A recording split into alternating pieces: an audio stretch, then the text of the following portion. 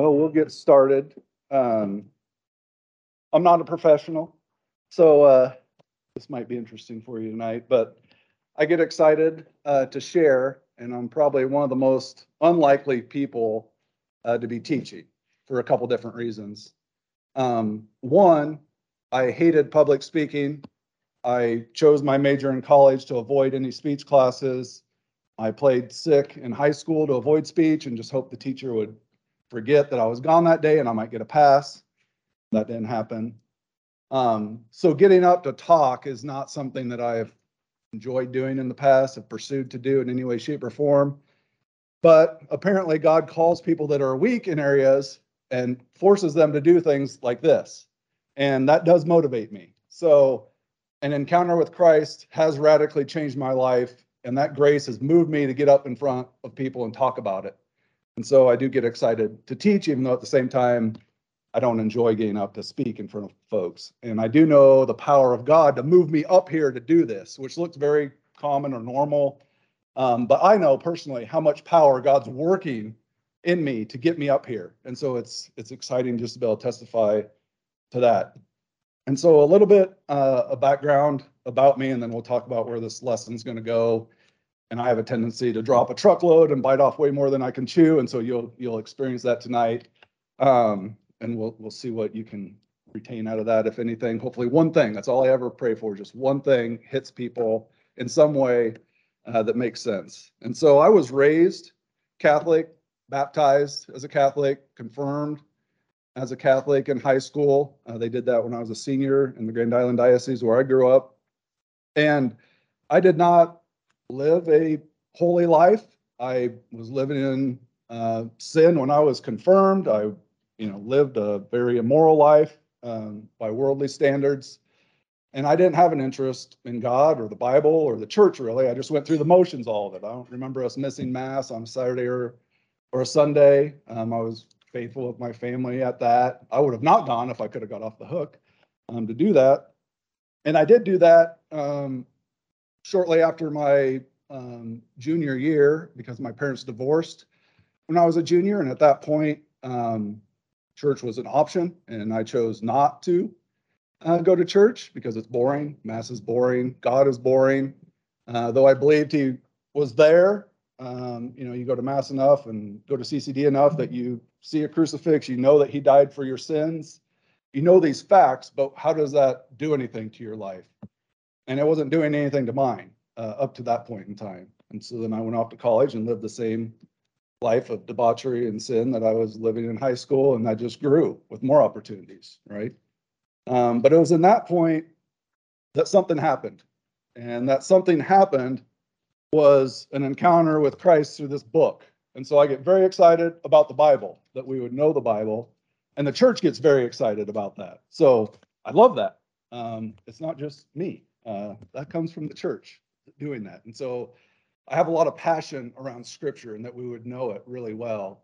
And so some of what I'm going to try to do is just give us a broad stroke in understanding the big picture as we look at the Our Father, because there's a lot within the Our Father that we can comprehend and understand. But when you know the entire picture, a lot more gets unlocked, even understanding Father, understanding kingdom, his will, what forgiveness really is, and what temptation is. So all those things really come to light when we see it in the full scope of Scripture. And so I'll try to unpack that a little bit.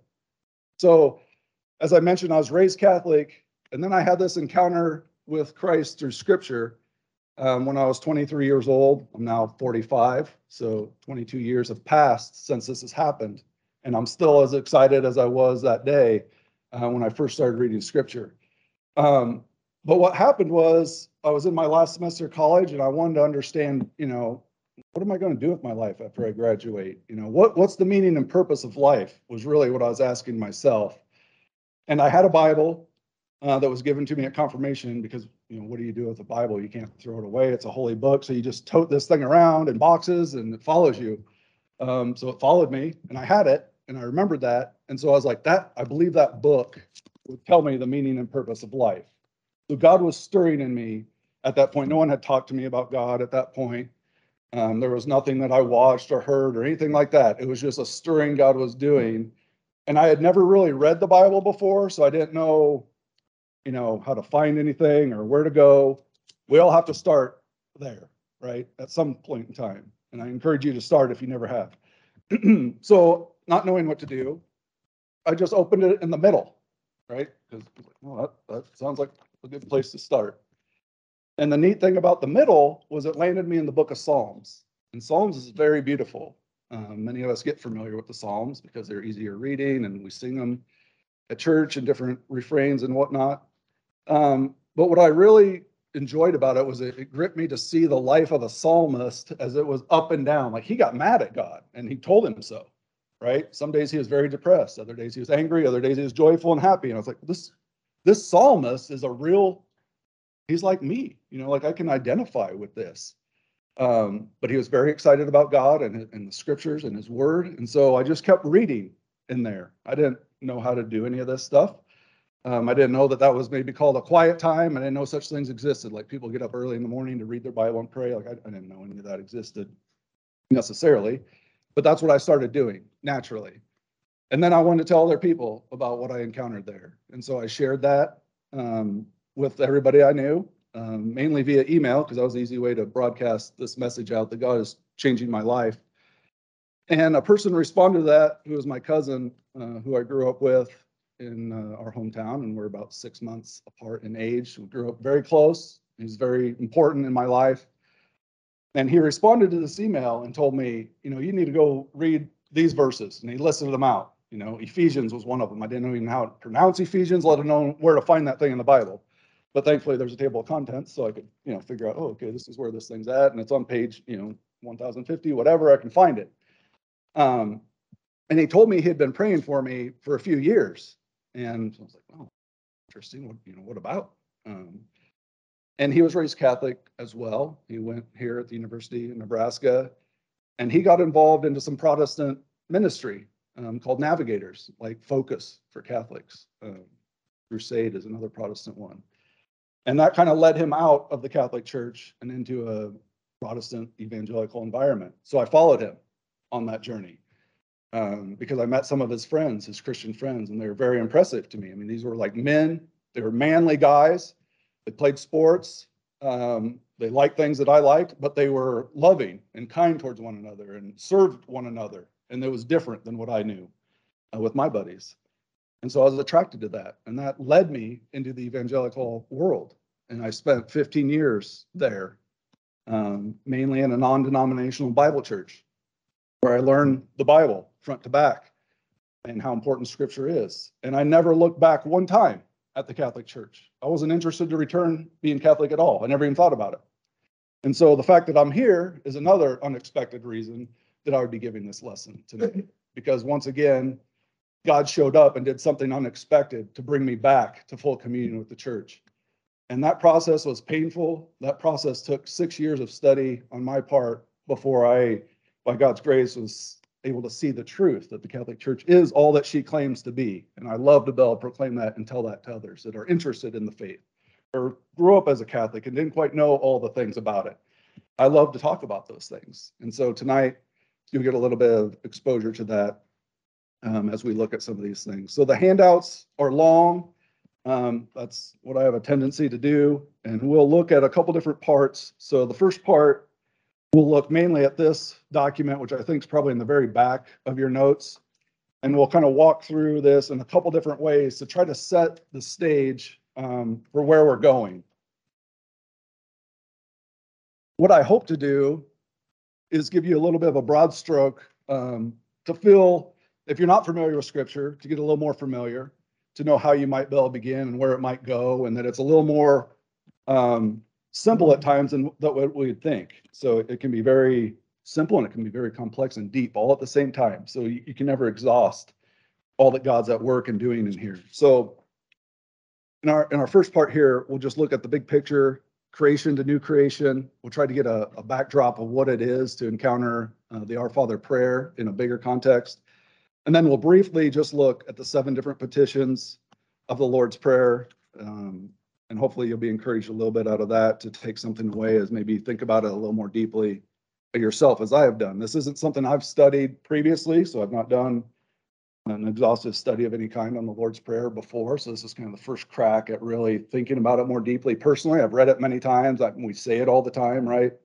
But to really slow down on each line and meditate on it and pray about it and think about it from a whole scriptural standpoint, as well as just what does God want to say to us about each different line.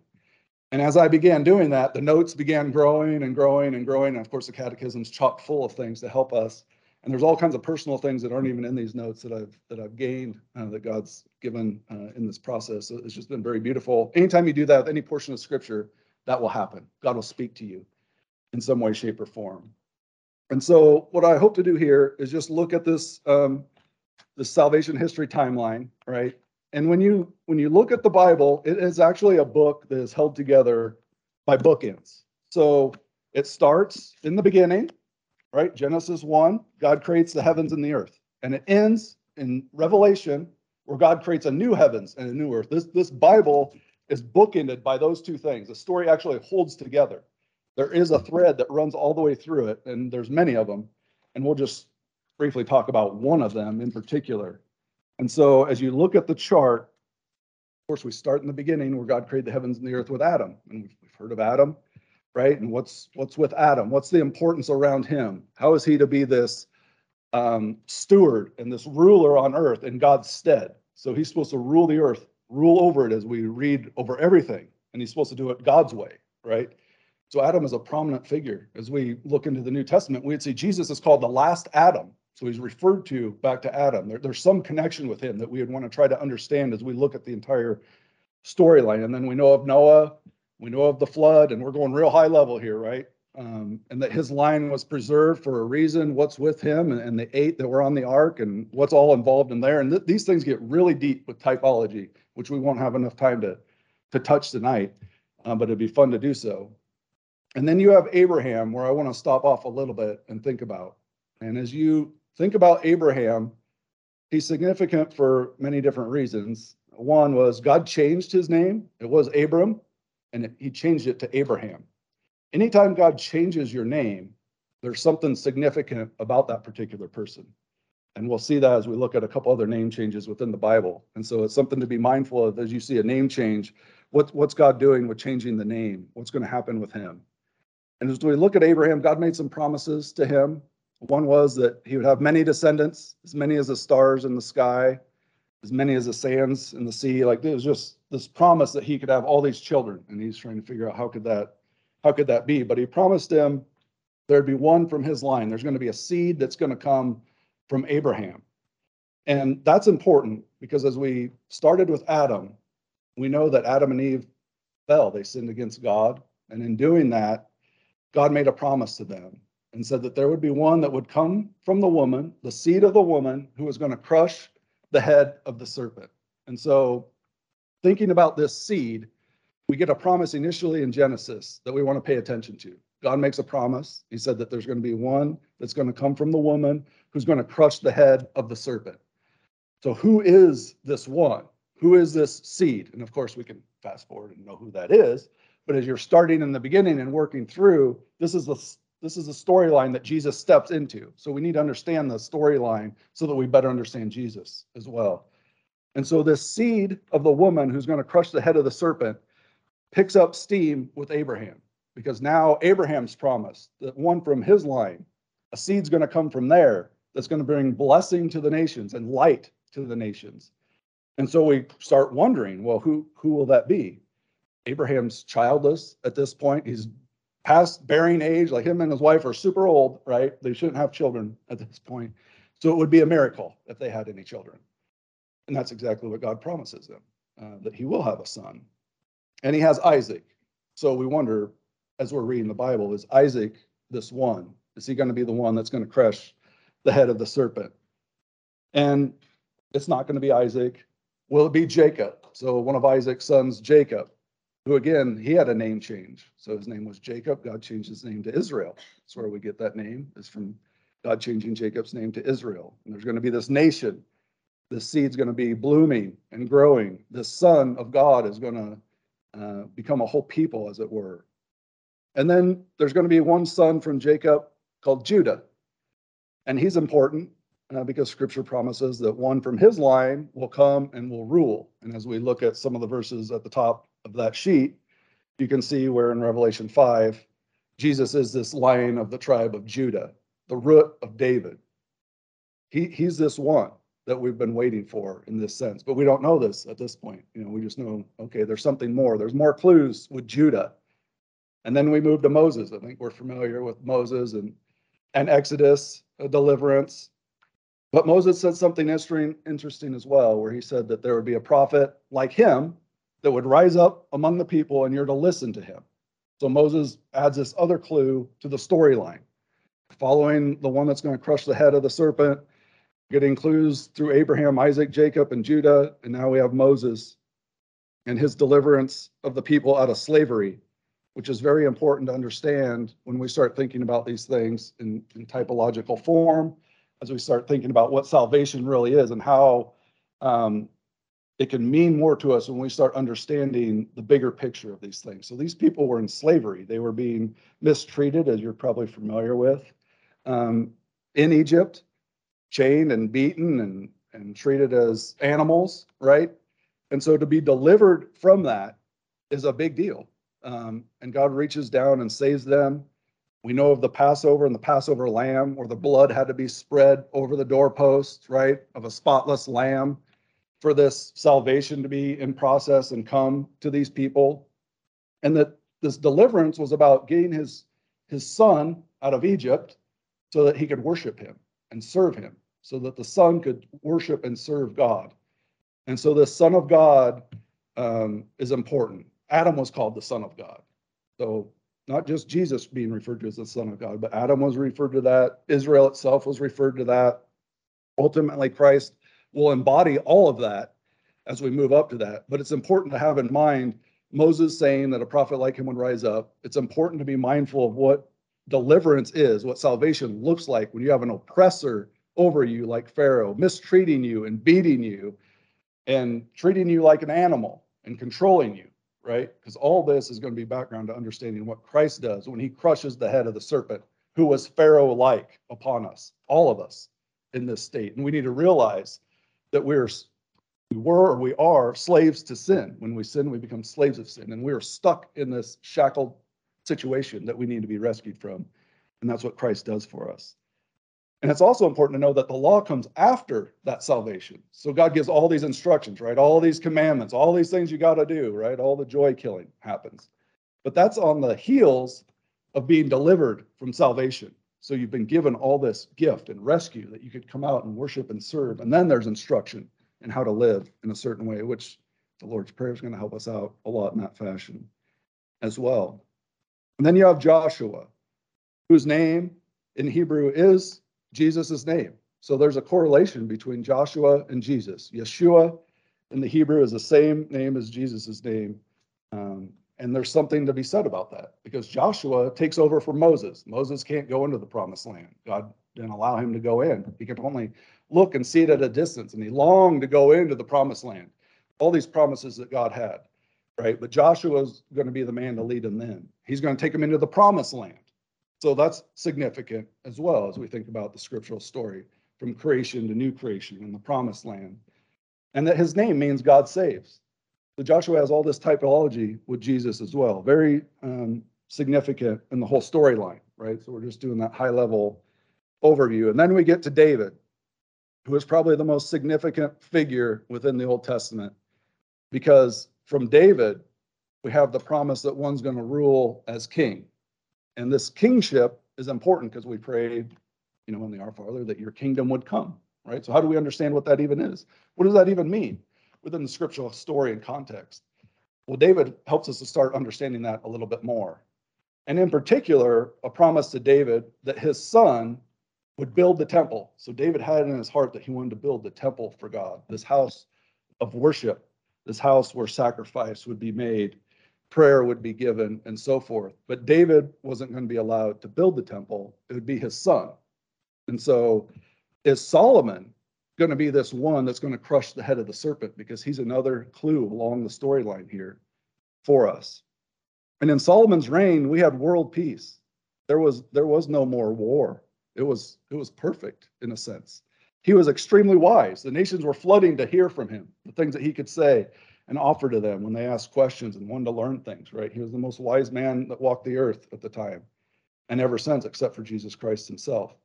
And he indeed did build the temple.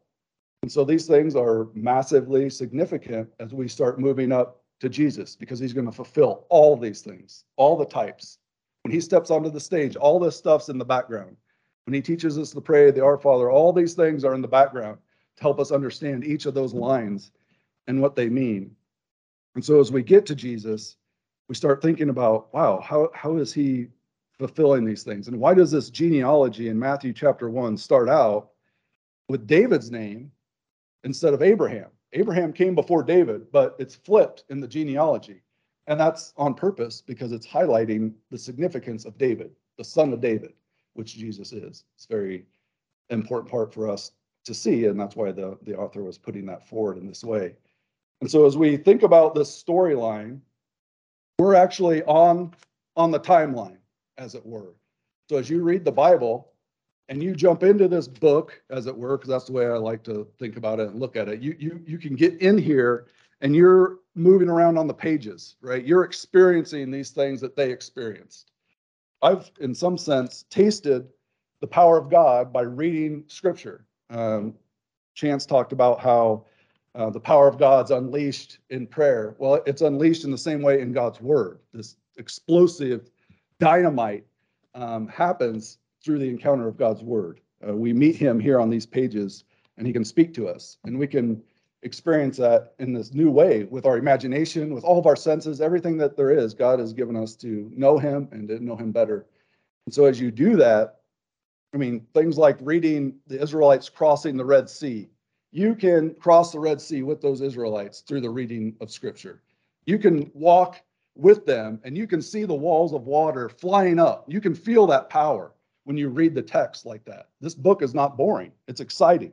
If you enter into the story the way God's drawing us to do so, you can feel that in many different parts throughout the Bible. It's not all this boring, dusty book stuff. You know, it's exciting material as we enter the story and get our bearings of working through that. And so I encourage you just to be thinking about, what if I'm not started, where could I start? What am I doing to help myself see the bigger picture of these things so I can put all this together the way God desires and the church has instructed us to do? And what does it look like here where you see the church on the timeline? We're right in between the church and return. That's us. So we're on this timeline right now. We're a player in God's story. We're in here. And what part are you going to play in that is a question that you can be asking yourself. What will I be doing in this timeline? Do I know my full scope of what's involved here? What part do I really have to play? You know, I'm a nobody. You know, what could I really do? You know, I've thought those exact same thoughts before. And so what we'll try to do here is cover a couple more points before a break. And I'm sure I'll run out of time at some point to get through all these things, but we'll see how it goes. I do want to share a couple of these things from the Catechism. Under number 1, we'll look at point C, because this is what the church has to say about the Scriptures, which is pretty strong language for us to consider. Point C says, the church forcefully and specifically exhorts all the Christian faithful to learn the surpassing knowledge of Jesus Christ by frequent reading of the divine Scriptures. Ignorance of the Scriptures is ignorance of Christ. For this reason, the church has always venerated the Scriptures as she venerates the Lord's body. She never ceases to present to the faithful the bread of life, taken from the one table of God's word and Christ's body. Letter D. In sacred Scripture, the church constantly finds her nourishment and strength. She welcomes it, not as a human word, but as what it really is, the Word of God. In the sacred books, the Father who is in heaven comes lovingly to meet his children and talks with them. So the church is exhorting us. The church is encouraging us to explore the Scriptures, that through Scripture, the Father comes lovingly to speak to his children. He has something to say to you. He wants to speak to you personally about many different things, which also requires on our part the ability to listen, which means we need to be quiet and still oftentimes, which is pretty hard in our day and age as well. And that's a growing thing that could come out of the Lord's Prayer and thinking about that a little bit more. So hopefully a few of the application points that you'll be able to get to, if we don't get to them at the end, would be asking the Lord to teach you to pray. That's something that, even if we're been doing that for years, maybe we're really good at praying, in the sense of I've praying well for years. Well, we can always be taught more. The humility to ask the Lord to teach us to pray, which is what the Lord's Prayer came out of. His disciples asked him, Lord, teach us to pray. And then what he turned around and told them was the Our Father, right? So this is how he instructs us in that. And so it would be good for us to ask, Lord, teach us to pray, and to meditate on each of those lines of the Lord's Prayer, just to read one of them. Maybe that day, that's all you would even read, and you just think about it all day, right? Where it says, Our Father. What does that mean? What does it mean that he's our Father? And you're asking him yourself, what does that mean? What was it to know you as Father? What is this love that you have that maybe I don't feel like I'm experiencing or know? What is it that you want to say to me in that? And so I would encourage you to meditate on each line. These are just possible practical applications that you could take away. And also consider reading scripture daily if you're not. Think about, how could I tackle this? We have the daily readings within the church, which I love, right? And obviously you attend Mass, you'd hear readings there. We have plenty of readings, but some of the challenge there is the lectionary is almost presupposing the context of where all these readings are coming from, right? Because if you don't necessarily know where that came from out of Ezekiel and what that whole context was there, look at how much that you're missing and not understanding, right? So the lectionary and the readings almost assume you have a knowledge of these things, which the church has exhorted us to know and understand. So you can start with daily readings. You can start with one line. There's 100 different ways you could read. For me, it started with a one-year Bible.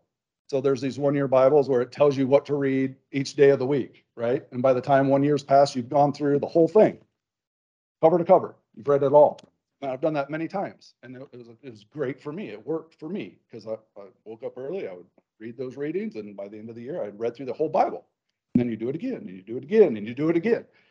And pretty soon, you're familiar with these things, and I can move around and find things, in here. And man, this is exciting.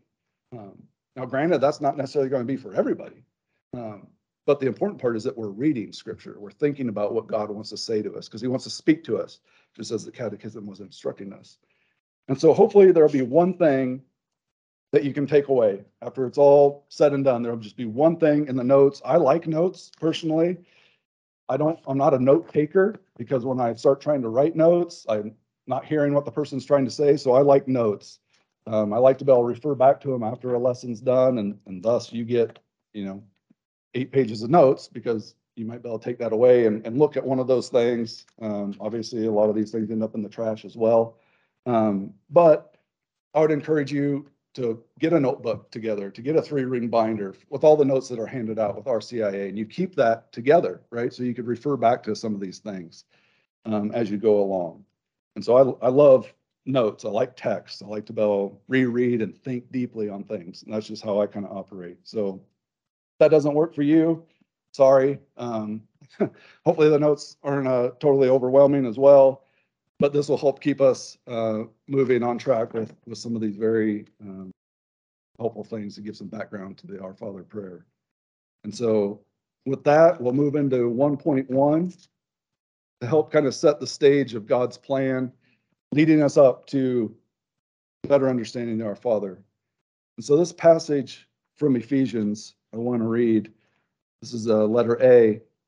It says, "Blessed be the God and Father of our Lord Jesus Christ, who has blessed us in Christ with every spiritual blessing in the heavenly places, even as he chose us in him before the foundation of the world, that we should be holy and blameless before him. In love, he predestined us for adoption to himself as sons through Jesus Christ, according to the purpose of his will, to the praise of his glorious grace, which he has blessed us in the beloved.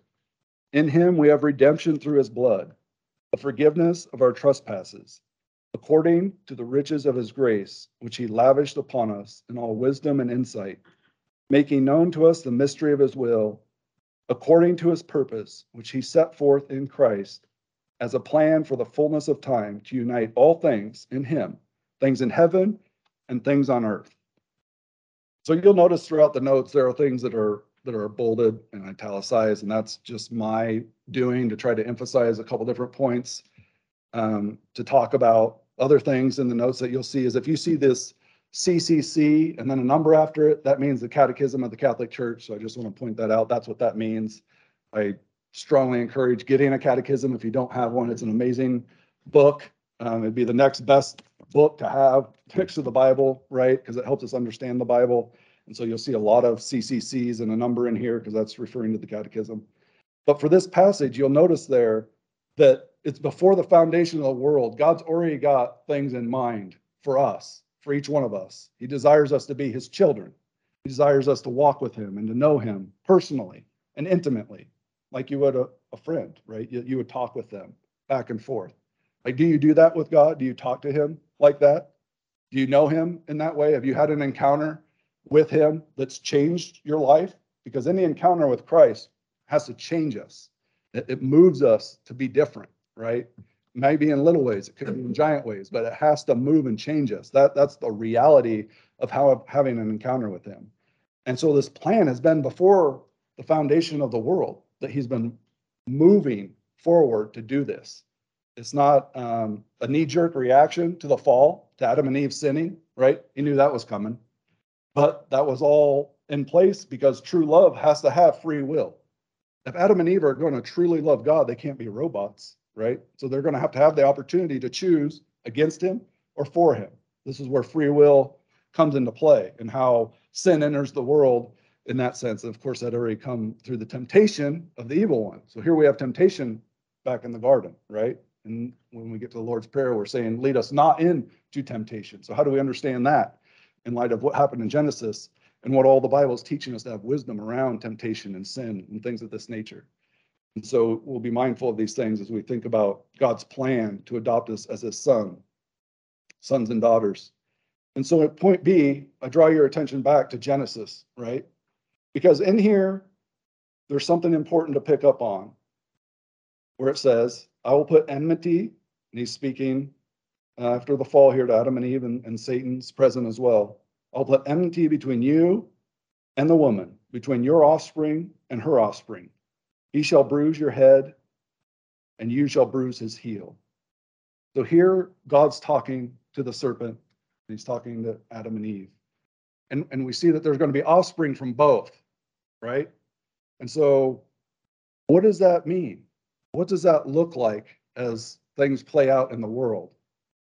And as you keep reading Genesis, things got worse and worse and worse until the flood came and washed the earth clean of all that filth, right? And he saved the 8 and brought them out to start all over again.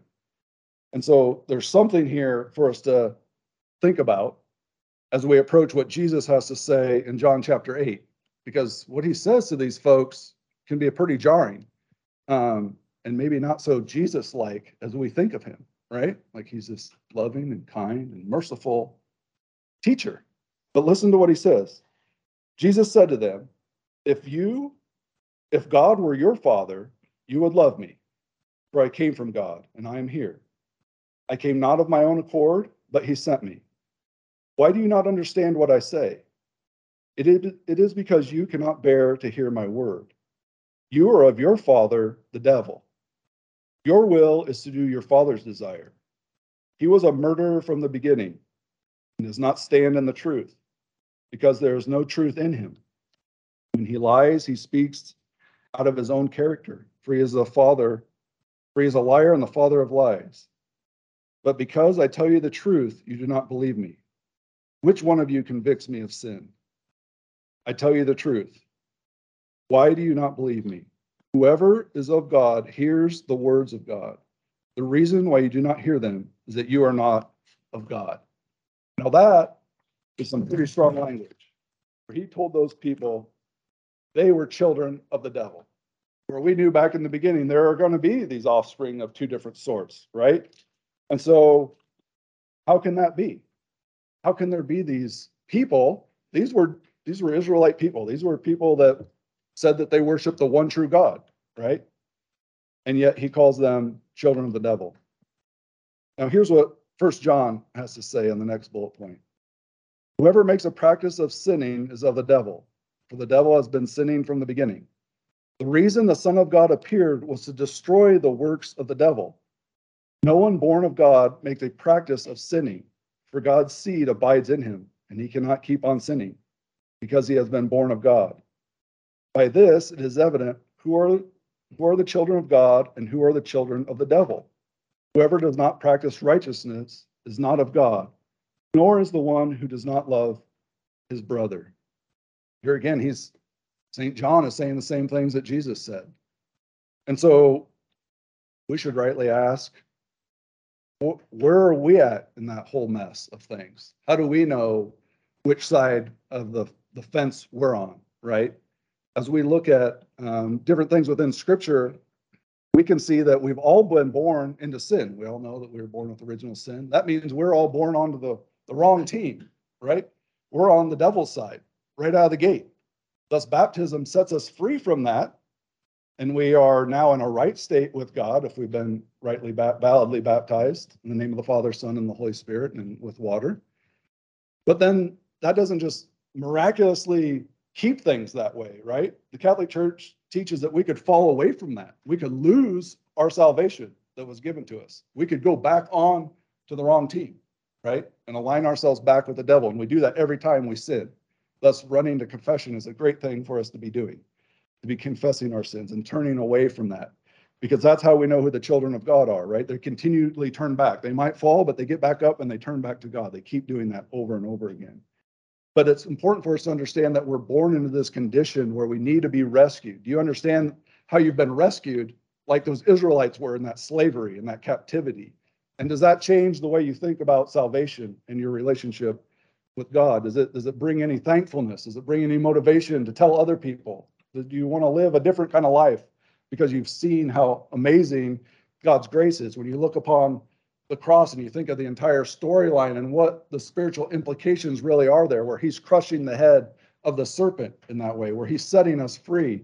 He's given us the opportunities to walk in that freedom or to not. And so some of these things really help us understand the whole storyline, right? As Jesus exhorts the Apostle Paul to go out and rescue people from darkness to light, right? We've all been given the same mission. We all are to be rescuing people from darkness and bringing them to light in our own little ways. I love the story of the woman at the well, because her encounter with Christ, and if you're familiar with her at all, in John chapter 4, she was living a very sinful life, right? She had 5 husbands, and the man she was living with at that time was not her husband. Jesus said that right to her.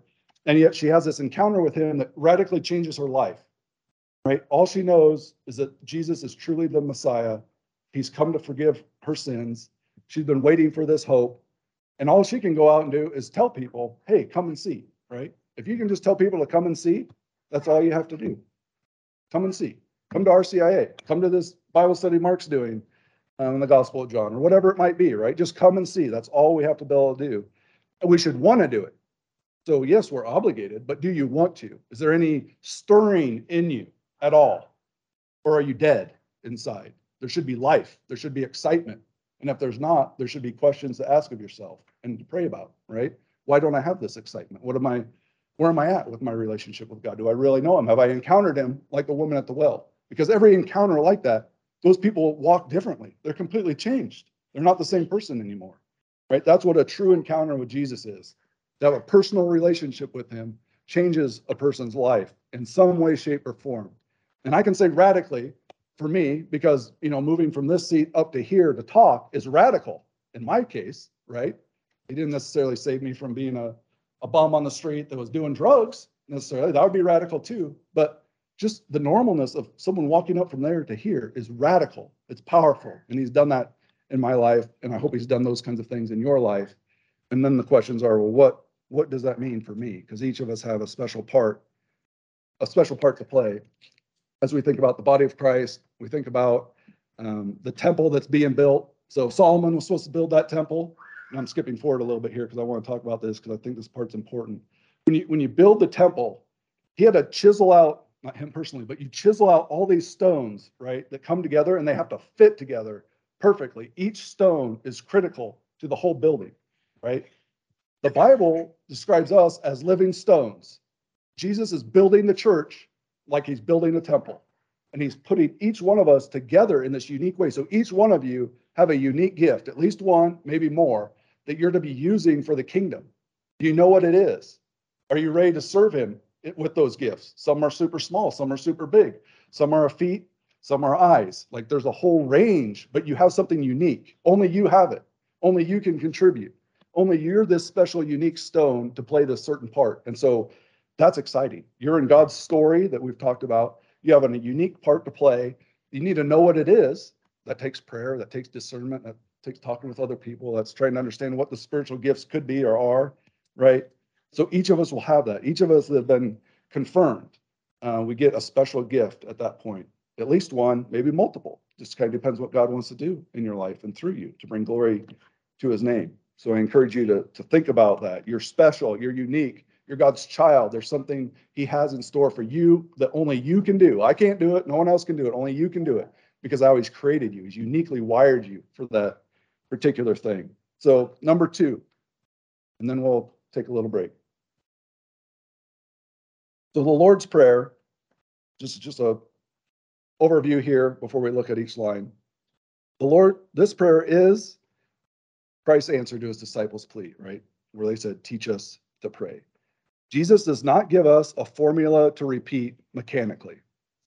Christ gives us these words, not like a book to read, but like a piece of sheet music to sing. We must pray not just with our words, but with our minds and our hearts. Now, this is important. It's like a piece of sheet music. And I don't know if any of you are musically talented, inclined, really appreciate music. I'm not strong in that area, but I appreciate music. It does something to us, right? It moves us interiorly in different ways than a book might do or speaking could do, right? Prayer is more like that. It's more like music. It's mystical. There's something mysterious that we can enter into outside of time and space when you enter into prayer, right? It can affect things that happened 1,000 years ago or things 1,000 into the future. Prayer can do that because it enters into God, who is outside of time and space. That's why we could pray for people that have died 1,000 years ago. And that prayer could still have effect because God knew it would happen. He knows how to take that and apply it back to the moment of that person's death to give them grace that they might turn or repent and have a good death, possibly, right? So that is amazing when it comes to prayer. And so we're not just rattling through this mechanical formula. If I just say these right words, the right times, over and over and over, God's going to hear it. No, it's mysterious. It's something we enter into. It's something we would sing. That should change the game of the way we think about the Lord's Prayer, just prayer in general. And there's nothing wrong with repeating things, going through those motions of any kind, but it's changing the perspective that it's deeper, it's more, and that it's not done vainly. So that's the key with Jesus is vain repetition. It's not repetition. The Israelites were big on repetition. Repetition was all a part of worship and liturgy and things of the Israelites. It was vain when you're just doing it out of motion, right? No heart, like he said there. Our heart and our minds engaged. We want to know God. We have passion there. We have a relationship there. There's intimacy, right? So letter C, the Lord's Prayer is the most perfect of prayers. In it, we ask not only for the things we can rightly desire, but also the sequence that they should be desired. Point D, the Lord's Prayer has 7 petitions that can be divided in 2 parts. The first section, Matthew 6, 9 through 10, glorifies God, while the second half, Matthew 6, 11 through 13, petitions God about our needs. In the Our Father, the object of the first 3 petitions is the glory of the Father, the sanctification of his name, the coming of the kingdom, and the fulfillment of his will. The 4 others present our wants to him. They ask that our lives be nourished, healed of sin, and made victorious in our struggle of good over evil. The Sermon on the Mount is teaching for life. The Our Father is a prayer. But in both the one and the other, the Spirit of the Lord gives new form to our desires. Those inner movements that animate our lives, Jesus teaches us this new life by his words. He teaches us to ask for it by our prayer. The rightness of our life in him will depend on the rightness of our prayer. And I love that line, that the rightness of our life in him will depend on the rightness of our prayer. If we pray rightly, if we learn what that is, and the Lord's Prayer helps instruct us to pray rightly, right? Because they asked him, teach us to pray, and then he lays that out. Then we can get everything moving in the right direction for us. And so with that, we'll take a little bit of a break, and we'll come back and briefly skim over each line of the Lord's Prayer.